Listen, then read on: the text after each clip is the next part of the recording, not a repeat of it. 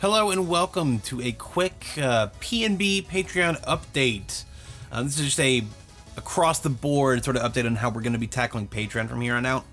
If you've been a patron, we've had it set up so that anything on P&B Presents, you'll get a week early.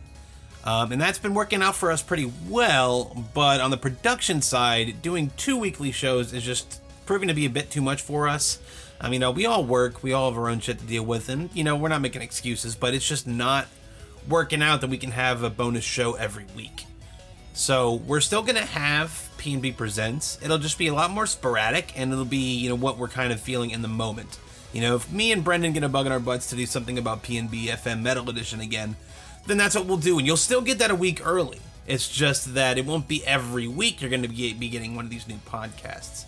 It's just like if Robert has a pre-pod down, or if me and Tia want to collab on a Grind Forever, like, we still have the freedom and liberty to do these shows because of people like you listening. We can kind of change it up and decide, do we want to go in a different direction maybe, and focus more on making P&B the best show it can be. Not that P&B's been shirking or slacking or anything, but I think it's a good time to sort of convene and find a new purpose for the Patreon going forward.